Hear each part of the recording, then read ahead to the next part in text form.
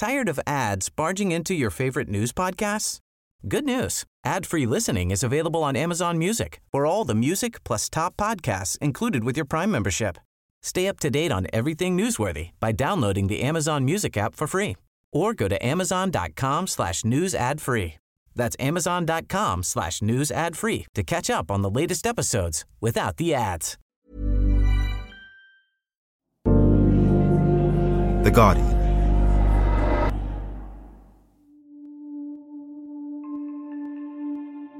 In recent weeks, sexual misconduct and abuse in the aid sector has led the front pages of British newspapers, including The Guardian.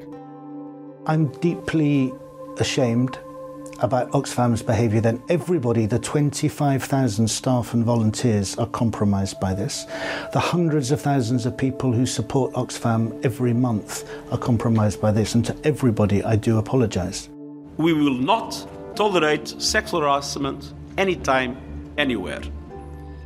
And we will continue to change the dynamics and put greater power into the hands of women to prevent and end sexual harassment and all abuse of power in the UN. Becky Radcliffe has been working on the story, starting with uncovering allegations of abuse within the UN. I'm Lucy Lamble, and this is the Global Development Podcast. When we first agreed to talk for this podcast, it was off the back of the work, obviously, you've been doing on harassment and worse within the UN. And since then, we've had all these revelations affecting Oxfam and other NGOs. Is there more to come? I think there is. The Oxfam allegations are incredibly shocking, and they've really sort of dominated the news agenda over the past few days.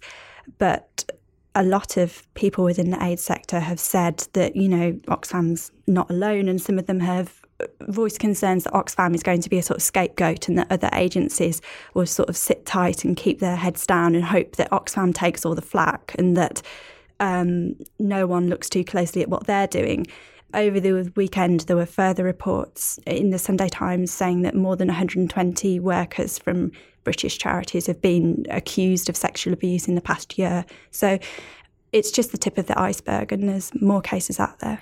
So, Becky, you've been working for the last few months on this big story involving misconduct within the UN. Could you just outline the story for us? Yeah, of course. So I spent sort of months talking to lots of current UN employees or former employees who had experienced sexual harassment or assault in offices around the world, and it was across a range of UN agencies. But we spoke to lots of people who had experienced sexual harassment and assault. The vast majority hadn't reported, or some had attempted to report it and had been told, don't bother doing so. And those who had reported had experienced retaliation. 3 of the women within the last year who we spoke to had been threatened with termination of contract or had basically been shoved out because they dared to report. And, that included assaults as well as harassment. And what was the picture that you were piecing together? It was a really depressing one. It wasn't very hard at all to find people who'd experienced really horrific harassment and assault. And there was a picture of just this whole culture of silence and this completely sort of dysfunctional power structure within the UN where you can't challenge certain people.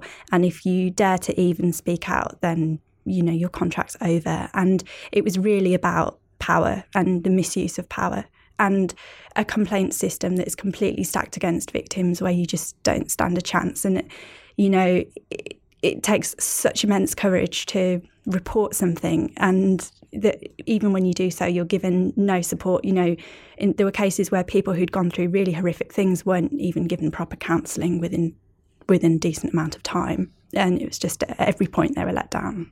So what was the reaction like? We had a response from the UN that they came out and said that they had a zero tolerance policy on sexual harassment and assault, and they outlined various things that they're doing, such as they've introduced a high-level task force which is supposed to be tackling this, and they've set up a hotline and they've taken various steps. They also wrote a letter to The Guardian in which they said that the UN does not prevent victims of sexual violence who are employed by the UN from speaking out. A lot of people question that. Do you still believe in the UN mission? I think the UN does amazing work, and there are so many. What's heartbreaking is that there are so many people working at the UN who are incredibly committed to the work that they do, and the problem is the power structures there, which is dysfunctional, and the fact that there isn't support for people who report concerns. So what should organisations be doing better, both at the level of recruiting and with handling complaints? Well, I think Oxfam announced a series of changes that they've introduced, which includes better whistleblower protection, and they've also changed their recruitment process. I think they've said that they now expect 2 references when they're employing someone. Across the sector, there are serious problems with recruitment, and it's partly just because of the nature of the work. People are often on short-term contracts. It's not unusual for someone to be working somewhere for a very short period of time, whereas in other sectors that might raise eyebrows. And I think the sector as a whole needs to do better reference checks. I mean, one of the most shocking things from the Haiti story was that individuals involved went on to go and get jobs elsewhere. And how do you screen? If you're a recruiter, how do you screen for this if you can't actually find a criminal record? Well, yeah, if people haven't been caught. Well, there has to be. You have to rely on proper references and multiple references, and you shouldn't be allowing someone to have a dignified exit if they have been found to be committing wrongdoing. One of the problems is that people often aren't held account for these crimes, and it's for a variety of reasons. The fact that often in the countries in which crimes are committed, there's no judicial system. The UN as an organisation has immunity. A lot of its senior managers have either functional immunity or complete immunity. There is very little support for whistleblowers, and whistleblowers within the UN who have reported these kinds of things always face retaliation of some kind. And as a result, they get covered up. The UK government's response, particularly in relation to Oxfam, has been very much about concern for impact on beneficiaries and obviously misappropriation of funds. And that hasn't been the issue on this case. Do you think they're pressing the right buttons?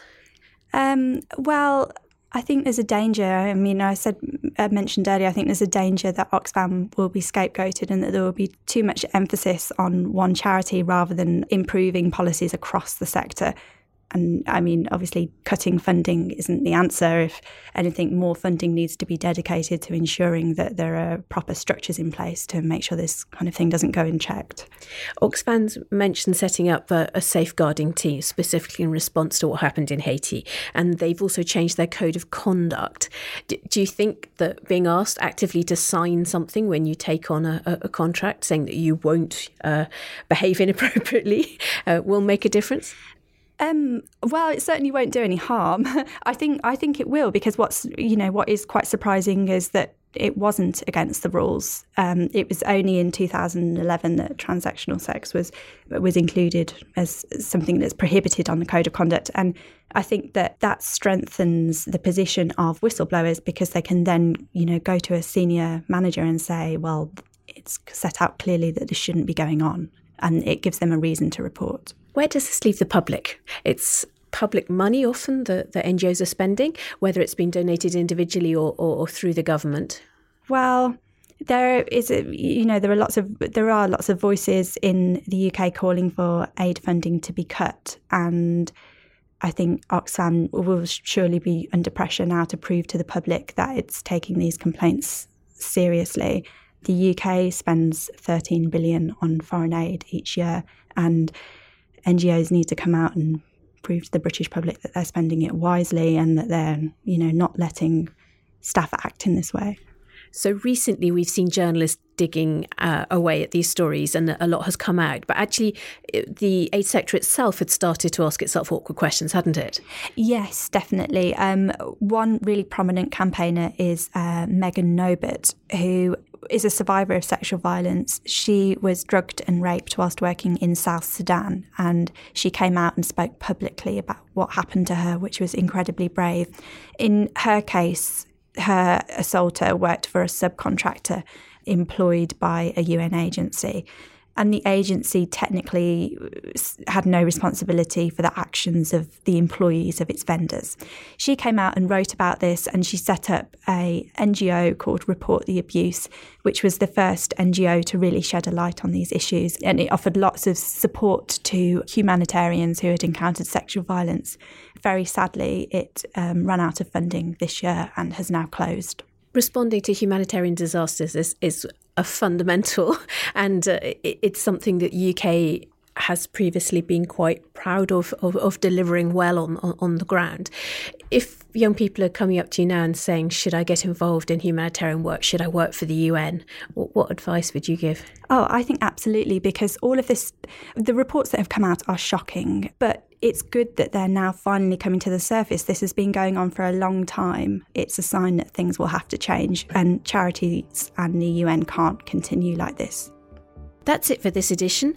You can read more about Becky's work on The Guardian's website.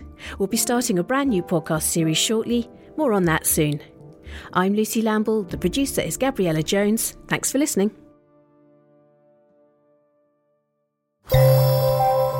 For more great podcasts from The Guardian, just go to theguardian.com/podcasts.